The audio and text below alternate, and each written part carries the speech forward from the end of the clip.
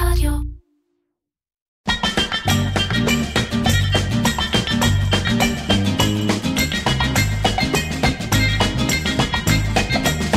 אירקצ'ר, קריאיטיב פודקאסט, עם מירן פחמן. אהלן אורן מאיר. אהלן. מה העניינים? בסדר גמור, מה נשמע? בסדר, אתה... כן? נעים להיות אצלך, להתארח אצלך. שמח לשמוע ולהשמיע. כן. כבוד לארח, אתה הבעלים והמנכ"ל של משרד פרסום אדיקט ישראל? אכן כך, אדיקט ישראל, כן. שתכף נדבר, האם אנשים מכירים או לא מכירים, ואתה משרד פרסום חיפאי, או צפוני, איך אתה מגיד את עצמך? אני משרד פרסום חיפאי בהגדרה גיאוגרפית, אני נמצא בחיפה, אבל אנחנו עובדים עם לקוחות מכל הארץ, אנחנו בעידן דיגיטלי, מה שכן, העובדים שלנו, שזה נושא בפני עצמו, שאני אשמח לדבר עליו, כן, מאזור הצפון, וזו אחת הסיבות שהמשרד הזה נמצא איפה שהוא נמצא. הלקוחות מגיעים מכל האזורים.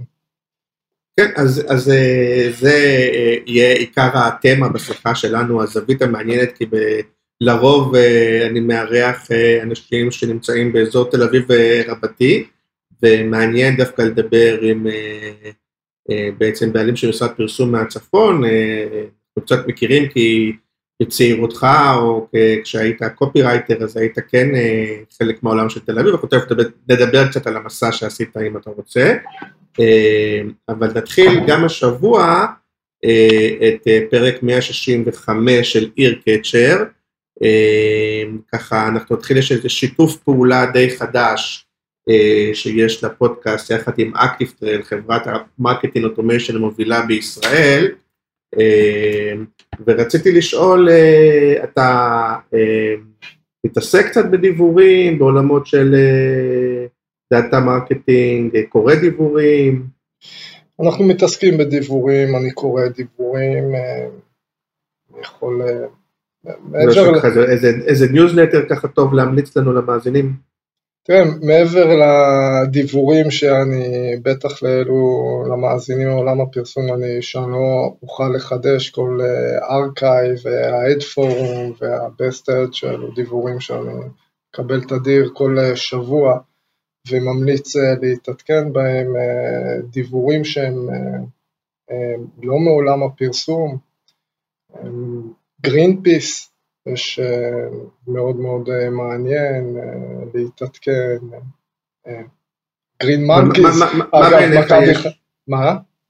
מה בעיניך יש בניוזלטר טוב? כי בדיוק הייתה השבוע דיון בקבוצה לגבי ניוזלטרים, וכמה זה כן מעניין, לא מעניין, כן אפקטיבי, לא אפקטיבי, תן לי ככה נגיד איזשהו ניוזלטר, באמת שאתה עוקב אחריו, מה הערך המוסף שלו, למה אתה עוקב אחריו ופותח אותו? קודם כל, אני חושב שזה צריך להיות מתחום העניין, אבל גם אם ניקח את גרינפיס, אז הוא מדבר על דברים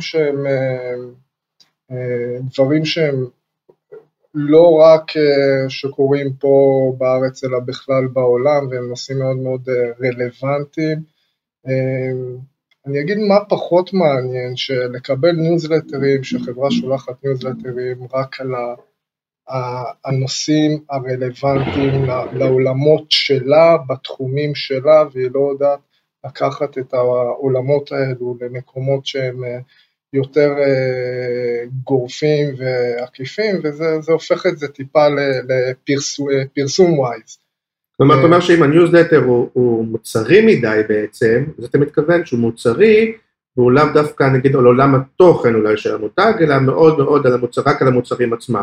בדיוק, אל תמכור לי את המוצר שלך, תמכור לי את הערכים שלך, ואני חושב שזה ההבדל בסוף בין ניוזלטר שהוא מעניין, לבין ניוזלטר שהוא מהר מאוד ייכנס לתיקיית עומס, או תיקיית זבל, שתעביר אותו לשם.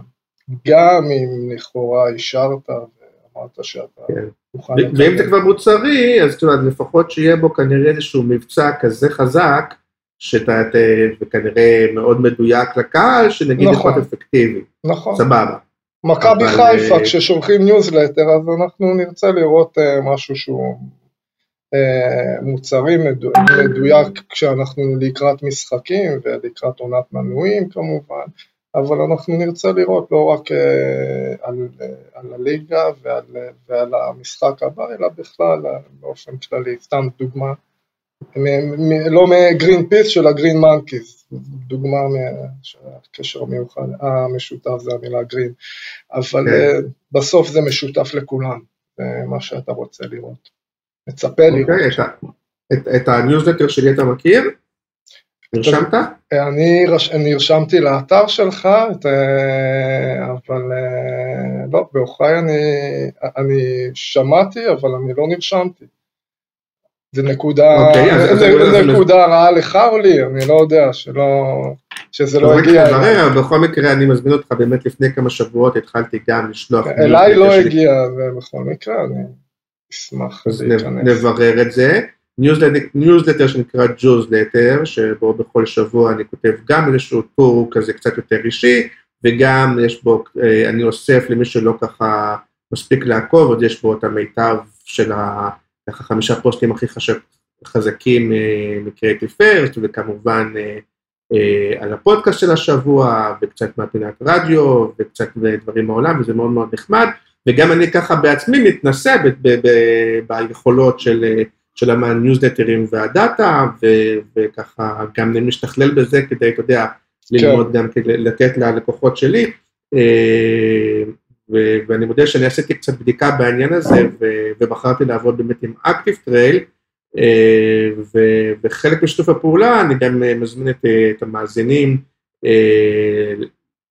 דרך הפודקאסט יהיה לינק בתיאור של הפרק, לפתוח חשבון באקטיבטרייל, לקבל חודש חינם, וגם לקבל קופון הנחה בתשלום החודשי, ופשוט להתחיל להתנסות בכל הנושא הזה של דאטה מרקטינג, כי הוא מאוד אפקטיבי, ונגיד תודה לאקטיבטרייל. זה מאוד חשוב שעושים את זה כמו שצריך, בהחלט. כן, אז רק נגיד שחברת האקטיבטרייל היא חברת המרקטינג אוטומיישן המובילה בישראל, עם אקטיבטרייל תוכלו לייצר מסעות לקוח אוטומטיים בכמה קליקים פשוטים, שיעלו את תהליכי השיווק שלכם ויחסכו לכם זמן וכסף, ונגיד גם תודה רבה לאדיו שמשווקים את ספוטיפיי בישראל, וזהו, ובואו נתחיל ככה לדבר בנושא. אז באמת שאלה מאוד מאוד פתוחה לגביך, אתה יודע, בוא נתחיל אקטואליות, לפני שנצלול לנושא של חיפה, בוא נדבר רגע על הימים אלה, איך תופס אותך התקופה? בימים אלה, התקופה תופסת אותי במשרד, בין המשרד ללקוחות לילדים שנמצאים בבית, ומנסים לג'נגל בכל הערוצים האלו. אבל הקורונה לא, בוא נגיד, מאוד קשה בטח, אני יכול להגיד גם לי עצמי, ולמשרדי הפרסום, הגדולים יותר, הקטנים יותר, זה מרסק או מאתגר, או מה, איך אתה רואה את זה? אני רואה תמיד, ולא כקלישה, אני רואה תמיד את תקופות קשות כאתגר. לא כי אני אתגריסט מטבעי, אלא כי באמת, כי אין ברירה. זאת אומרת, אם הבחירה הייתה עכשיו להיכנס לבית ולחכות שהמשבר הזה יעבור, אז לא בטוח שהיה לאן לחזור. אני ממליץ את זה גם ללקוחות שלי, ובאמת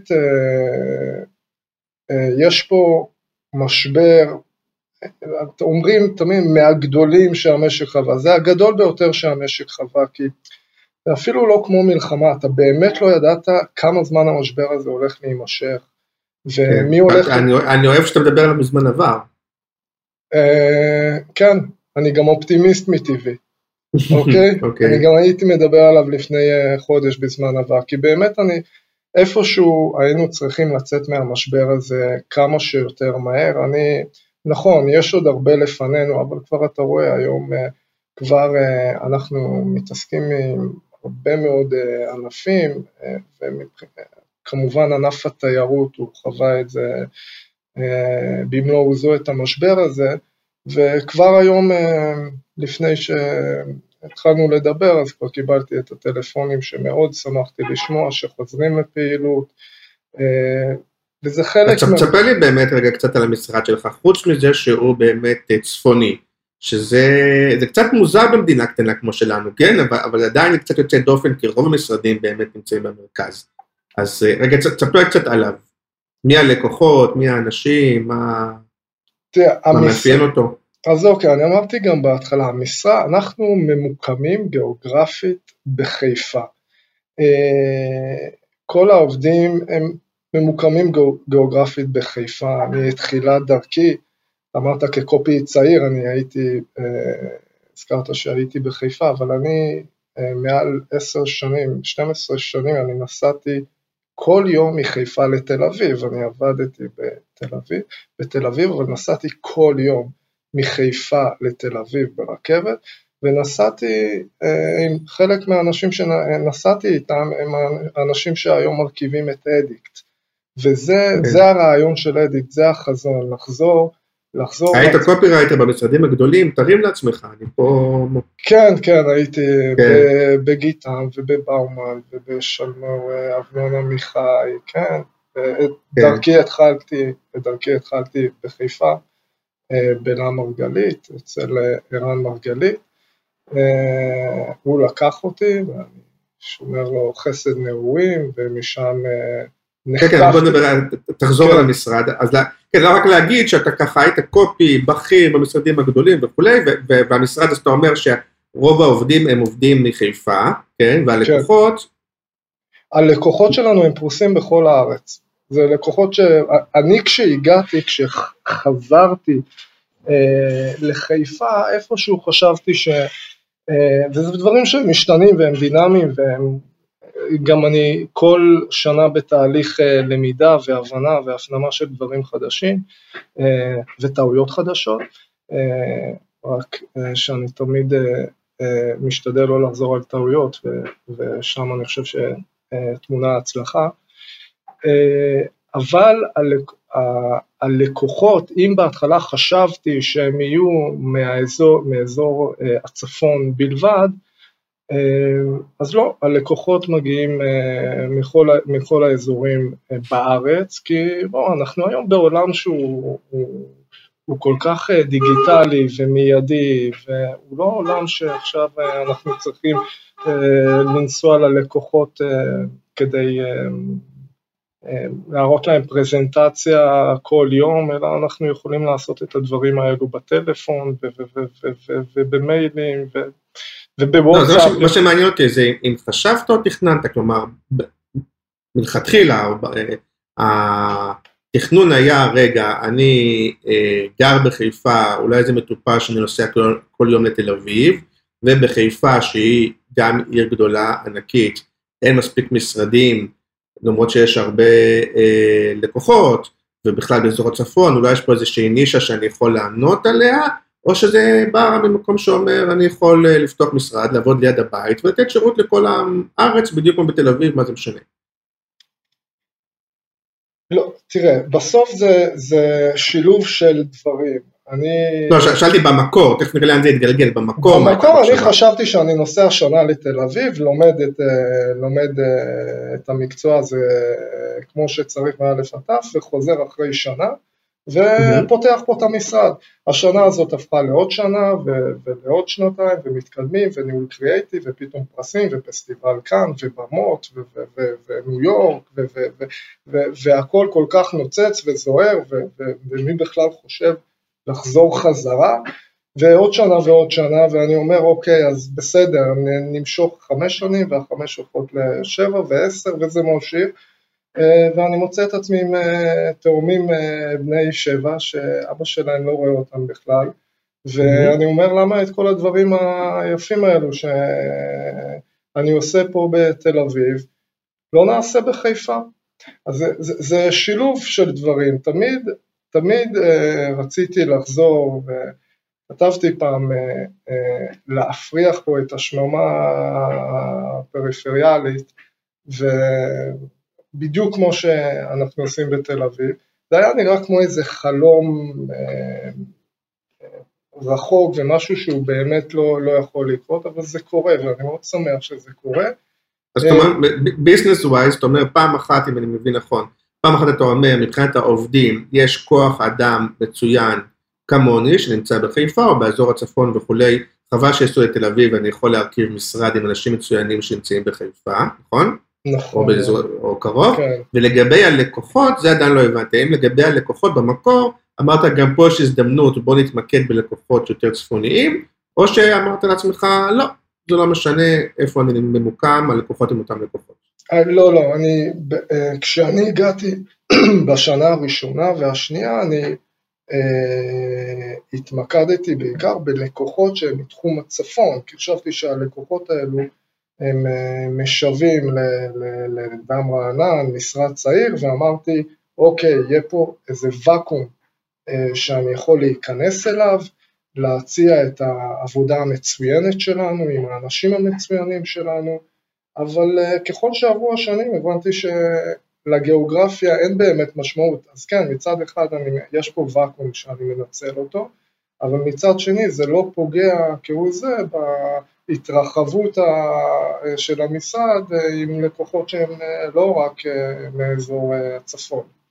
כן, אבל בוא נגיד, אתה אולי לא תגיד, אז אני אגיד, בתפיסה שלי, שוב, אני לא כזה מכיר, אבל יש הרגשה שקודם כל לא היה ואקום מוחלט, יש משרדי פרסום גם בחיפה וגם בצפון, אבל יש הרגשה תפיסתית שהם לא משרדים שהיו ברמה המקצועית של המשרדים מהמרכז, אולי משרדים יותר קטנים, שעובדים יותר כזה מקומונים, ואולי חלק מהתפיסה שלך הייתה להגיד, רגע, אני רוצה להקים, אני ממש מאכיל את העד, מה שנקרא, אבל תגיד לי אם אני צודק, אני מדבר תפיסתית.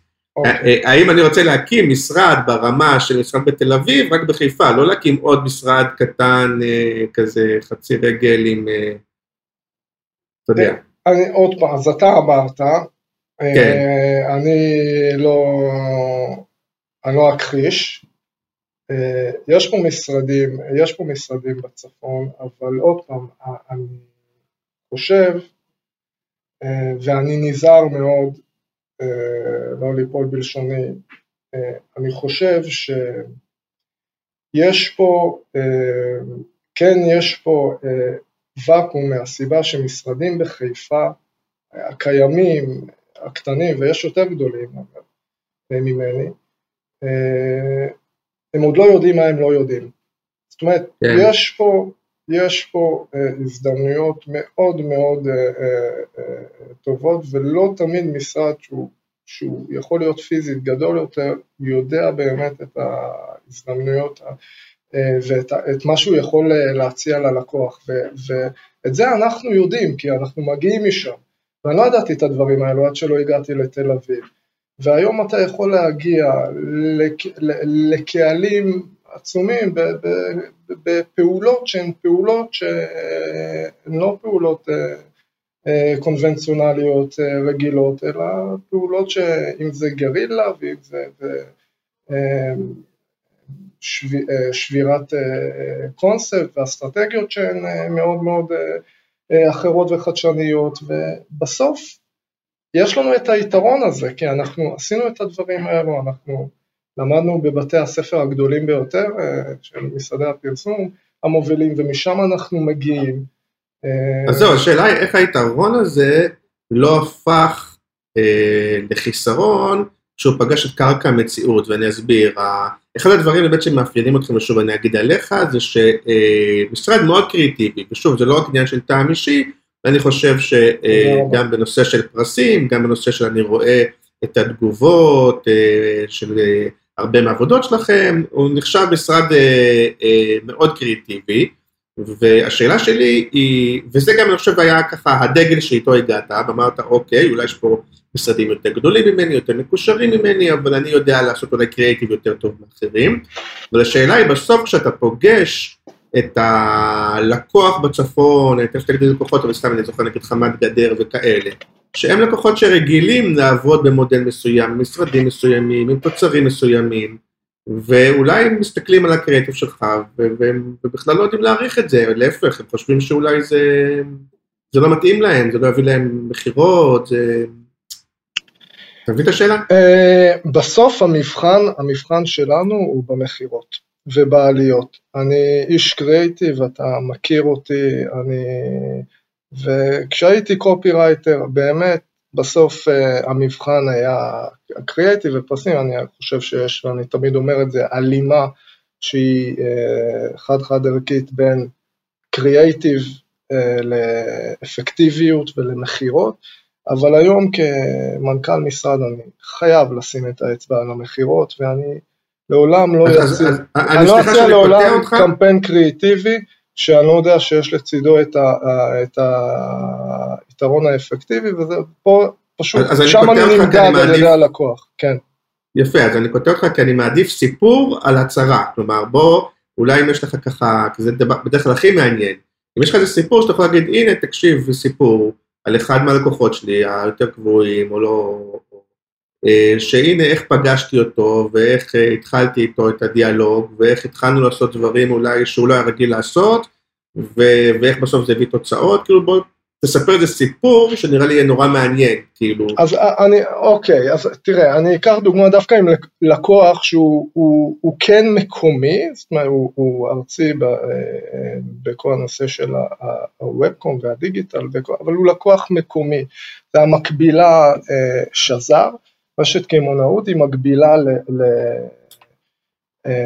לאייס והום סנטר, והם מוכרים את אותם מוצרים, פה בצפון אתה אומר שזר, כולם מכירים את הרשת הזו, וכשאני הגעתי אליהם, הם קצת לא הבינו מה אני רוצה מהם, הם באמת לא הבינו מה אני רוצה מהם, ולמה, ואיך, ובוא, מה, וגם אגב אני שומע... סתם מתוך העניין, אני אספר, כי אתה יודע, גם אני עצמאי, וזה מגן רק במאמר מוסגר, איך הגעת אליהם, איך מגיעים, הרי לא היה ואקום, בטח להם טיפול לפני, או... נכון, אז היה להם טיפול שהוא יותר של סטודיו, וכל לקוח זה סיפור בפני עצמו, ואליהם פשוט הגעתי, אני חושב דרך, אתה יודע מה, במקרה הזה לדעתי הגעתי דרך, סתם דוגמה, אבא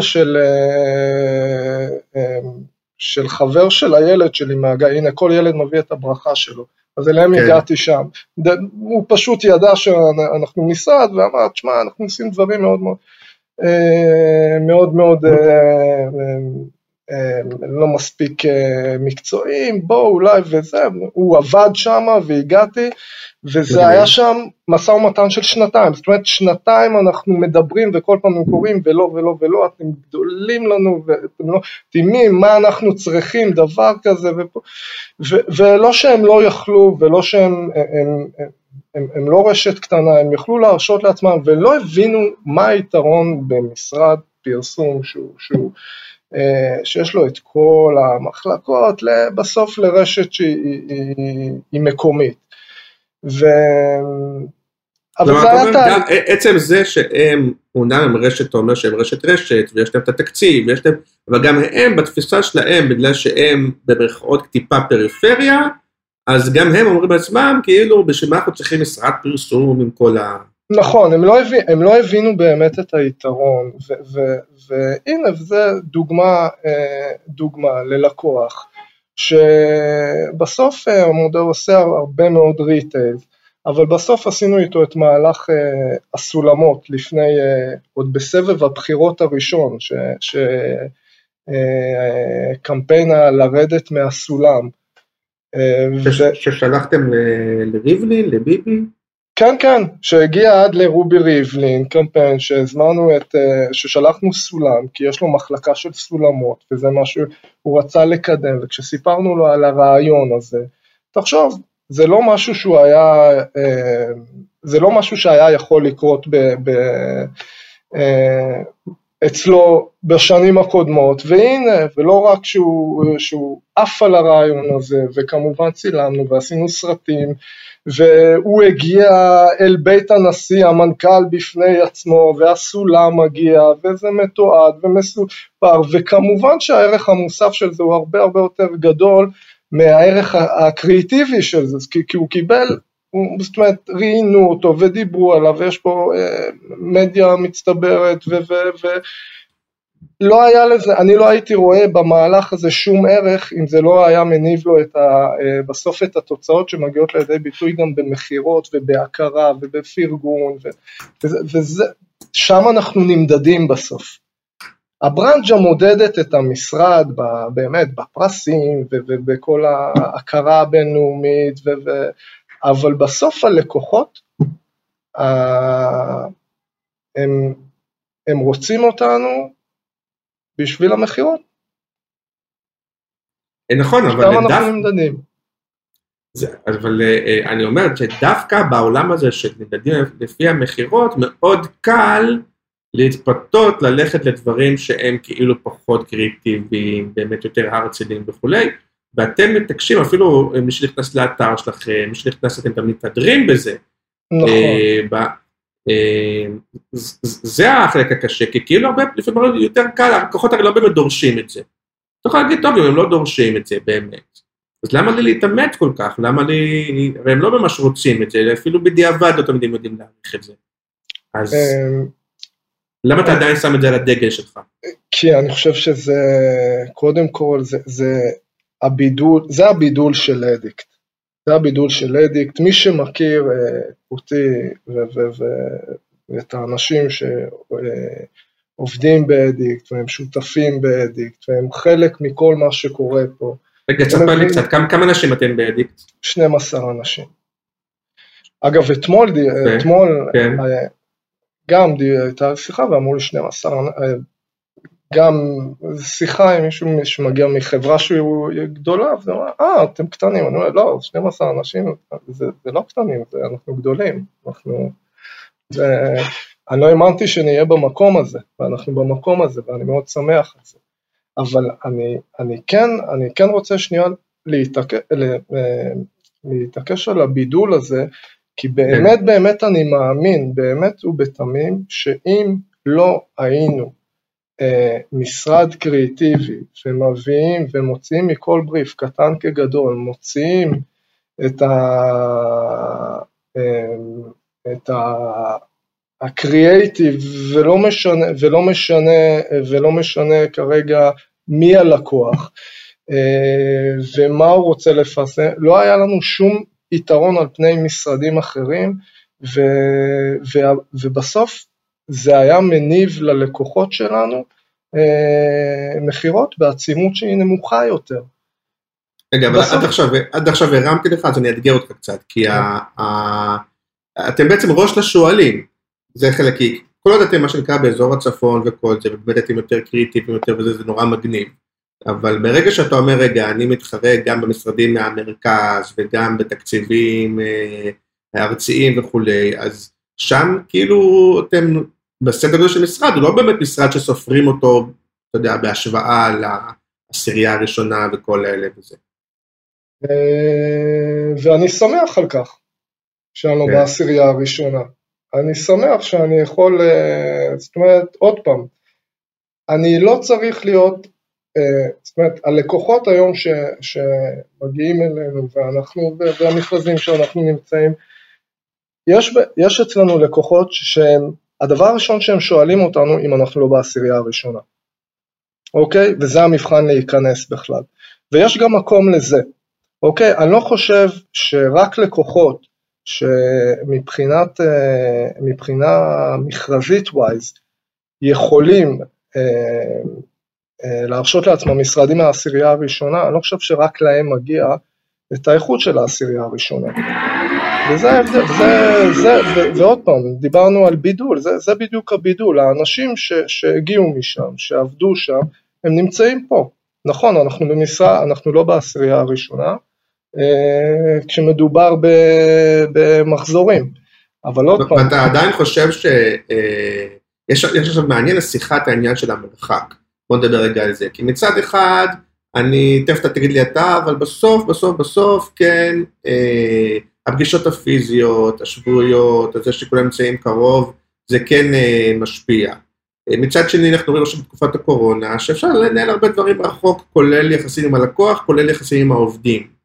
מצד שלישי, לא יודע, זה הרבה פעמים עובד על הנייר, אבל בפועל עובד פחות. איך אתה רואה את זה? אני לא רואה, עם הלקוח בהחלט אפשר לבצע פגישות זום, אנחנו מבצעים פגישות זום על בסיס יומי. אין הבדל מבחינתך אם הלקוח הוא מיוקנעם, או מהרצליה, או מבאר שבע? לי זה לא משנה, גם אנחנו נמצא, זאת אומרת, פגישה עם הלקוח, גם אם הלקוח נמצא פה, יש לי לקוחות שנמצאים פה בחיפה, לידינו שכנים באותו בניין, ואנחנו לא נפגשים איתם על בסיס שבועי, על בסיס יומי, אלא אנחנו נפגשים איתם על בסיס שבועי או חודשי לצורך העניין. זה לא שונה מלקוחות מהמרכז, אנחנו נפגשים איתם באותה תדירות, אבל עובדים, לפחות פה אצלנו, קונסטלציה של עובדים שעובדים מהבית ולנהל קריאייטיב מהבית, זה מאוד מאוד קשה. זה מאוד מאוד קשה, אני חושב שאין חלופה לעבודה במשרד, ושיושב הצוות וחושב יחד ומפצח יחד, זה גם חוסר זמן, ובסוף זה עבודה שהיא יותר יעילה. אז נכון, כשאין ברירה אין ברירה, אבל בסוף פיצוח, אין חלופה לישיבה במשרד עצמו ולפצח. אני לא רואה, לפחות בתחום הפרסום, לא רואה איך משרדי פרסום שולחים את העובדים שלהם לחשוב על פיצוח מהבית, ובאמת יכולים לקדם את העניין עצמו. אז היום אתה בכלל לא מתמקד בלקוחות צפוניים או פריפריה, או זה בכלל... לא, ממש לא. יש לי לקוחות גם מאזור הצפון וגם מאזור... לא, התחלת פיתוח עסקי, התחלת עכשיו להתמקד, הרי בטח אתה עושה לעצמך, אתה אומר, כמו כל מותג, אתה מכוון יותר ללקוחות, נגיד, או שם יותר הזדמנות שלי, או צפון או פריפריה, או שאתה אומר, זה בכלל לא שיקול, זה בכלל לא רלוונטי? לא, זה לא שיקול בכלל, הצפון זה לא שיקול, בהחלט ללקוחות, אני מהווה פתרון מצוין ללקוחות צפוניים, אנחנו מהווים פה פתרון מאוד מאוד טוב, אבל אני, מבחינת הפנייה שלי ללקוחות, אני לא מגביל את עצמי לאזור הצפון, כן, אני מוצא הרבה לקוחות בצפון שמגבילים את עצמם למשרד צפוני, כן, זה היתרון, אבל לא הפוך. ומבחינת האופי של המשרד לדעתך, אחרי שהיית באמת הרבה שנים גם במרכז, אז יש הבדל, אתה יכול, אפילו כסטיגמה, להגיד, רגע, המשרדים מהמרכז הם יותר, לא יודע מה, סנובים, אגו, פלצנים, ובגלל שאנחנו חיפאים, יש לנו אופי אחר, או שזה גם סתם סטריאוטיפים בלי משמעות? תראה, אני אמרתי פעם אני את האגו השארתי בתחנת תל אביב מרכז, כשחזרתי לחיפה. אבל אני לא חושב שלא צריך פה אגו, יש פה אגו וזה חלק מהעניין, רק חשוב שהאגו לא יהיה מולך ויחסום אותך, אלא תמיד קח אותו לצדך, זו עצה שקיבלתי פעם. ואני חושב שככה אנחנו מתנהלים. זה האופי של האנשים באדיקט, אנחנו נטולי אגו, ואני לא הייתי משייך את זה למשרד כזה או אחר, שבתל אביב כן יש אגו, ובחיפה אין אגו. אני חושב שזה קשור לאנשים ולהתבגרות של אנשים, ולתהליך. אני חושב שאני בתחילת דרכי, אני הגבתי שונה, אני הייתי שונה, ואני למדתי, כל יום וכל שנה למדתי, וכשהגעתי למשרד, ופה לאדיקט, הבנתי שיש לי עוד הרבה מאוד מה ללמוד, ואגו זה לא משהו שיכול לקדם אותך לאורך זמן. אבל אתה אומר שאתם 12 אנשים, שבאמת זה מספר יפה, אבל עדיין כשצריכים לתת את השירות המלא, כשצריך לתת באמת גם קריאייטיב, וגם אסטרטגיה, וגם דיגיטל, וגם מדיה, וגם, אתה יודע, כל כך הרבה דברים, איך מצליחים? עוד פעם, אני נמצא דווקא כל הזמן, אנחנו נמצאים במצב הפוך. זאת אומרת, נמצאים במצב שאנחנו רוצים ויכולים, ובדיוק עכשיו סיימתי שיחה לקוח חדש שאמור להיכנס, ואני מאוד שמח על כך, אבל הוא ביקש להיכנס ללא הדיגיטל. זאת אומרת, דווקא אני נמצא במצב של לקוחות, אולי בגלל הגודל של המשרד, והם יודעים שהם לא מגיעים עכשיו לבאומן, וכן, וגיטם, לא משנה, משרדים מאוד מאוד גדולים, אז הם מגיעים, הם רוצים אותנו במספר מחלקות שהוא יש כאלו שרוצים אותנו כבית קריאייטיב בלבד, וכאלו כבוטיקס, אף פעם אני לא נמצא במצב שמישהו בא ואומר, תשמע, אני רוצה גם את כל המחלקות שהן קיימות אצלנו אגב, אני רוצה את כל המחלקות ואין את המחלקה הזו ואין את המחלקה הזו, להפך, אני נמצא תמיד באיזה גירעון כזה שאני רוצה לתת יותר ולא כל הלקוחות יכולים גם לקחת את כל מה שאנחנו נותנים. מה אתה עושה עם מדיה? מדיה, אני עושה מה שכל שאר עמיתיי במשרדים הגדולים עושים. קונה לבד או שאתה קונה באמצעות אוניברסל, מדיה-קום, לא יודע? לא, אנחנו קונים, יש לנו מחלקת רכש מדיה אצלנו. אני שואל, תסלח לי שאני מתמקד, כי שואל אותי, כי התמה היא באמת, האיחוד זה הנושא הזה של הצפון, אז למרות שאתם לא רק, אני מתמקד בזה, כי זאת הזווית שמעניינת אותי, אז גם בדבר הזה, אם אתה יכול לשתף גם בעולמות של המדיה, כי הרבה פעמים אנחנו, מבינים ומכירים את המדיה הארצית, כמובן, טוב, דיגיטל זה דיגיטל, אבל גם בדברים האלה של החל מעיתונים בצפון, של חוצות בצפון, זה קצת אחרת, נכון? לפעמים יש גם פוליטיקות שקשורות לרשויות מקומיות, זה גם איזה ג'ונגל כזה צריך להתמצא בו, לא? כן, כל הנושא פה של המדיה המקומית, עוד פעם, אני כמנכ"ל, אני אחראי על כל הדברים האלו, אבל יש לנו מחלקה שזה מטופל באופן מאוד מאוד פרטני, יש לקוחות שבאים ואומרים, בואו, אנחנו רוצים שתטפלו לנו במדיה המקומית, אנחנו מנצחים, ואנחנו מוכיחים את זה כל הזמן מחדש, שאנחנו את המדיה מנצחים גם בארצי וגם במקומי, אבל כן, בוודאי שיש לנו פה, כשיש לקוח שבא ושואל אותנו על מדיה מקומית, אז בוודאי שאנחנו, את המדיה המקומית, אנחנו מכירים מכל הכיוונים, מכירים את התוכניות, אבל עוד פעם, זה כמו שמשרד תל אביב, תבוא ותשאל אותו אם הוא מכיר רק את המדיה באזור תל אביב. זה באמת לא מה, אבל כשדיברת על אגו, זה בדיוק האגו, שאנחנו גם מקבלים באהבה לקוחות שבאים ואומרים, אנחנו רוצים אתכם רק כבית קריאייטיב, אנחנו רוצים אתכם, את המדיה אנחנו עושים לבד, את המדיה אנחנו קונים ישירות. כן, אבל העניין של המדיה, והרבה פעמים מאשימים דווקא אותנו, התל אביבים so called, וזה שאנחנו מבחינתנו, מה שלא קיים בתל אביב במרכז, מבחינתנו לא קיים, וגם להפך. אתה יודע, אנחנו יכולים להתמקד באיזה מדיה, אתה יודע, העיקר שאנחנו רואים אותה, למרות שב-80% מהארץ לא יראו אותה, וזה נכון אולי, וזה מוביל את השאלה הבאה, גם אולי לנושא של המנטליות, האם יש משהו שכל המשרדים שחיים בבועה התל אביבית, לפעמים מפסידים, לא תמיד מבינים את האנשים שחיים, שוב, אני קורא לזה כאילו פריפריה, לא שחיפה זה פריפריה, אבל תבינו מה אני מתכוון. לא תמיד מבינים אותם, לא תמיד מכירים אותם, ולא תמיד אפילו יודעים להגיע אליהם פיזית, כי חיים בתוך בועה. אתה בתור אחד שהיה בשני אלה, אם אתה באמת מזהה את זה, אם אתה רואה את זה בתור יתרון?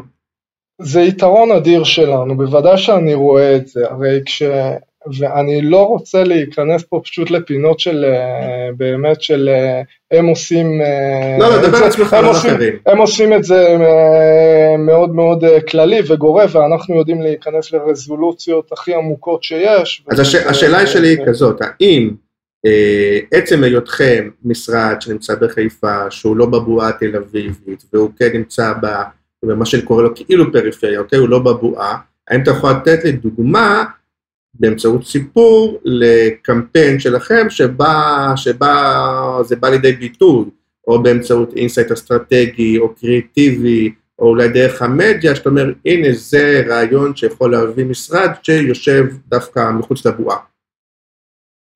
אז עוד פעם, המיקום הגיאוגרפי וזה של לקוחות שיושבים במיקום גיאוגרפי כזה או אחר, זה לא האישו, אבל כן התקציבים שהלקוחות האלו מתנהלים איתם, תקציבים שמצריכים מאיתנו פתרונות מחוץ לבועה, כי אתה לא יכול לעלות כל יומיים בטלוויזיה או ברדיו, ואז אתה צריך למצוא פתרונות שמייצרים לך את הבאז התקשורתי ולהגיע איתם לטלוויזיה, למרות שלא בהכרח, הקמפיינים עצמם הם לא עלו לטלוויזיה כקמפיין פרסומי קונבנציונלי רגיל. דוגמה שאני יכול לחשוב עליה זה המהלך שעשינו לחוויות ניר דוד, לגנגרו, בתקופה שהיה סקר פיקטיבי, שקרא לחברי הכנסת לטוס לאוסטרליה ללטף קנגרו, והיה ואז תקשורתי מאוד גדול. נכון, מי נפל בזה?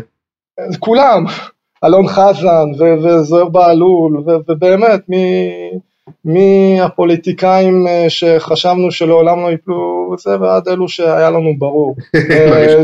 לא אלון חזן, איך קוראים לו? אורן חזן, סליחה. אני ממכבי חיפה, סליחה. הראשונים שחשבנו שיפלו, מה זה? כן, לא, זוהר בעלול, אני לא דווקא, הוא מיצב את עצמו לפחות כאחד כזה שלא יכול ליפול, ופתאום אתה מוצא אותם נופלים אחד. אגב, תספר לי מי שלא מכיר את המהלך. אוקיי. מה עשיתם שם?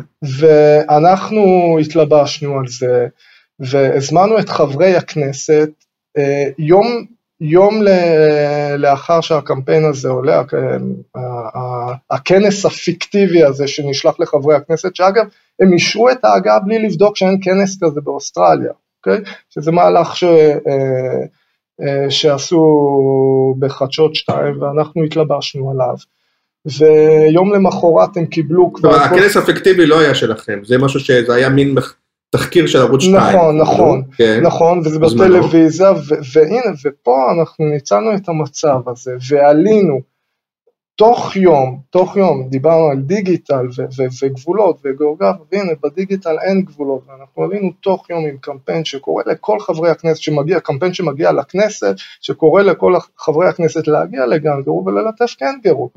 אוקיי, עכשיו הקמפיין הזה הוא קיבל באז תקשורתי ללא מימון, הקמפיין הזה לא היה ממומן, וקיבלו ופתאום יש אייטמים עליו ומדברים עליו, וזו התלבשות על תוכן תקשורתי, זה קמפיין גם שזכה פה בפרסים, ולפעמים הפתרון מגיע גם מתוך צורך, הרי הלקוח הוא לא יכול לעלות עכשיו לטלוויזיה עם קמפיין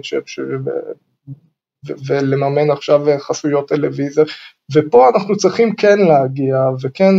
נכון, אבל דיברת נגיד על זה חיבור לתוצאות, איך אתה יודע להגיד שמהלך כזה מקסים וקריאטיבי מאוד, בסוף מחר יותר כרטיסים לגנגרו? ובסוף, כמו שאמרתי, אנחנו נבחנים בשטח, אנחנו נבחנים במבחן התוצאה, וכל שנה שאתה רואה את העליות בכמויות הכרטיסים והמחירות, ושם אנחנו נבחנים, וגם שם אגב המנכ"ל נבחן, שם המנכ"ל שבסוף בוחר בנו, הוא נבחן בזה. עכשיו, כן משהו, לגבי הלקוחות עצמם, באמת... רק כדי להסביר, אתה אומר, אתה רואים שם עלייה שנתית, אתה לא שאתה אומר, אוקיי, מהלך כזה ישר הביא לעלייה, זאת אומרת, העבודה איתנו בדברים כאלה, לאורך זמן, שנה וכולי, בהכרח מראה גם עלייה במחיר. נכון, וזה מגיע, זאת אומרת, עוד פעם, זה מאוד קל למדוד, ענף התיירות הוא מאוד מדיד, מאוד קל למדוד, אגב, גם עכשיו, לצערי קל למדוד את זה הפוך, אבל אני בטוח שזה יתקן את עצמו, במיוחד תיירות הפנים, אבל אני רוצה להגיד עוד משהו על המהלך הזה, הוא לא היה יכול לעשות אם באמת יש לקוח שמבין, כי זה לא פשוט, לבוא ולהגיד אנחנו עולים עכשיו, שזה בסוף זה אתר, שהוא אתר שבסוף מעריך את כל קצוות האוכלוסייה, וזה קצת להיכנס בפוליטיקאים, וזה מאוד קל לבוא, זאת אומרת, עכשיו כשראו את ההצלחה וכמה זה עשה טוב, אז זה מאוד קל להגיד, טוב, נו, זה היה ברור שזה צריך לעשות, אבל כשבוחנים את זה במבחן מראש, האם זה נכון, זאת הייתה החלטה לא פשוטה, היה פה מנכ"ל אמיץ מאוד, לוי מאירי, שהוא אמר, יאללה, הולכים עם זה עד הסוף, ובאמת... אני מבין מה אתה אומר, כי גם לי יש חיבה יתרה לכל מיני דברים פוליטיים וכאלה, ולרוב לקוחות, איך שהם שומעים שזה קשור למשהו פוליטי, אומרים, עזוב אותי, אני לא רוצה להתקרב. אגב, גם עכשיו, בימי הקורונה, אז קמפיינים שאתה מזכיר ומנסה קצת להשתמש במונחים שקשורים לקורונה, אז איפה אתה צריך להיות זהיר, האם זה נתפס כסוג של לנצל מצב שהוא היום מצב שהוא משברי לטובת המותג שלך, וצריך לעשות את זה בצורה מאוד מאוד מושכלת ונכונה, וגם פה יש כאלו שנופלים וצריך להיזהר. אבל הנה, סיפרת לי שתי דוגמאות, הסולם ואוסטרליה, אבל אני מתאר לעצמי שעל כל שתי דוגמאות כאלה שיוצאות, יש 20 דוגמאות כאלה שאומרים לכם מה פתאום השתגעתם. אז אולי מבלי ככה להסגיר שום שם של לקוח, יש לך כאילו נגיד סתם לספר איזה רעיון מטורף, מגניב, שללקוח לא הלך איתו, אבל אתה אומר הנה דוגמה לאיזה, או שזה סודי מדי. כרגע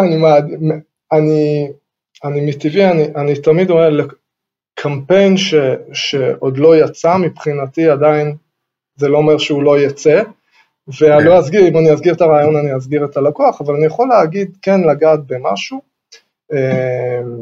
השקת סמי עופר, וזה מקרה, אצטדיון סמי עופר, אצטדיון סמי עופר,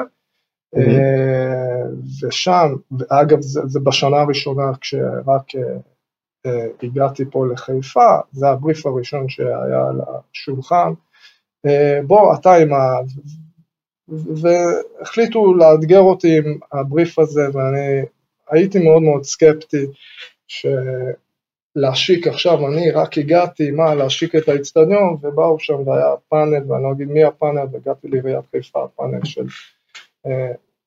6 אנשים מאוד מכובדים, שבאים ואומרים, תביא את הרעיון המנצח, ואנחנו נמצא את התקציב, ובסוף אני אספר את זה בקצרה, אבל ניגשו למכרז, 21 משרדים שונים, אז זה בחדשות, אנחנו הגענו לשלישייה האחרונה, עם רעיון שהוא שנבחר לבסוף, זה כדור ענק, צפלינג ענק, שנוחת בצורת כדור, שנוחת באצטדיון, שהוא נבעט מאצטדיון קריית אליעזר, שזה האצטדיון הישן, אל אצטדיון סמי עופר, וזאת הייתה אמורה להיות בעיטת הפתיחה הארוכה ביותר בעולם, זאת אומרת, לעשות מעבר מאצטדיון סמי עופר, בצפלינג שמצלם את כל העיר חיפה, וכבר הכל סגור, ויש תקציבים, וכן,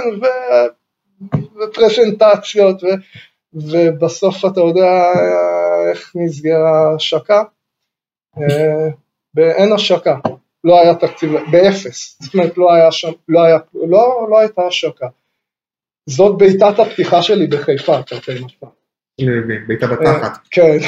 אז תגידי רגע, ככה ממש לסיום, אני מרגיש שיש עוד נקודה אחת שאני רק הייתי שמח לדבר עליה שוב, וככה אולי מסכם את הרעיון, אז אני אשאל פעם אחרונה,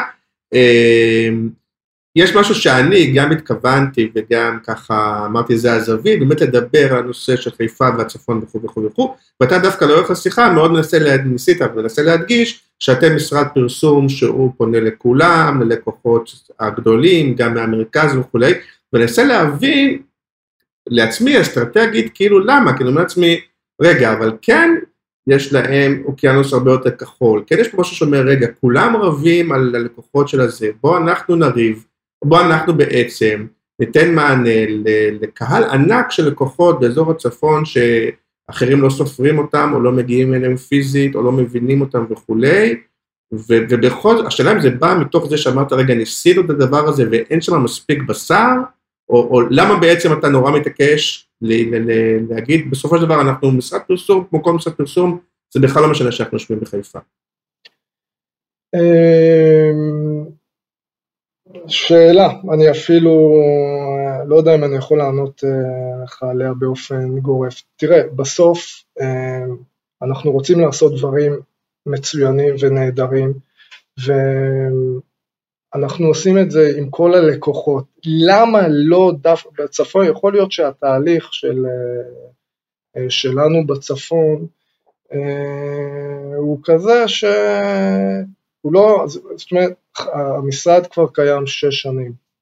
וואו, 6 שנים, אני חושב, אני רוצה להגיד 4, 5, וזה כבר 6 שנים, כן. ויכול להיות שצריך זמן יותר גדול כדי שכל הלקוחות בצפון יכירו אותנו ויכנסו אלינו, ועוד פעם, זה לא יהיה על חשבון הגדילה של שאר הלקוחות, אבל אני לא יכול להגיד לך כרגע, אני מניח שאם היינו מגיעים פה לצפון, והיינו באוקיינוס באמת שהוא כחול, כמו שאתה מתאר אותו, אז יכול להיות שההתרחבות שלנו לעבר שאר הלקוחות, היא אולי היה מגיע בלג שני ושלישי, אבל נוצר מצב שפונים אלינו לקוחות מהמרכז, שיודעים להכיר את העבודה, גם לקוחות מהצפון, אבל לא רק, ואני אגיד לך יותר מזה, יש לקוחות, שעד שאנחנו מתחילים לעבוד איתם, הם לא יודעים בכלל שאנחנו בצפון, זאת אומרת, הם לא מבינים, יש איזה תהליך מכרזי, הכל רשום, הכל נמצא, הכל על השולחן,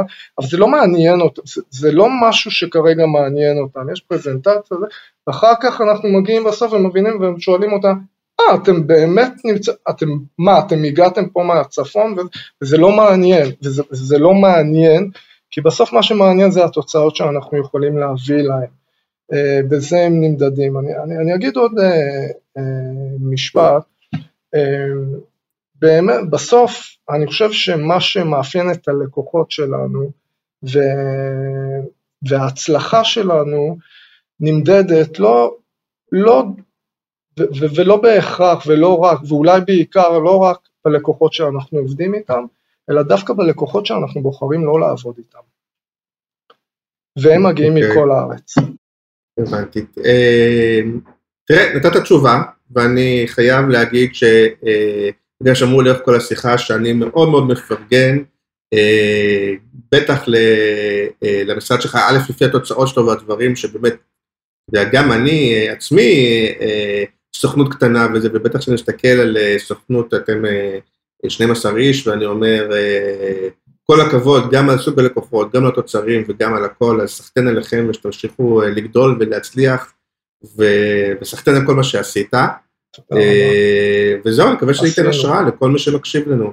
תודה רבה. עשינו, חשוב לי להדגיש, עשינו, זה באמת משהו שחשוב, אני לא עשיתי שום דבר לבד, וזה חשוב לי מאוד, כי באמת, אדיק, זה צוות של אנשים שאני לא שווה כלום בלעדיהם, זה לא... אז תודה רבה, ונתראה בשבוע הבא, וסחטן עליכם. תודה. יאללה ביי.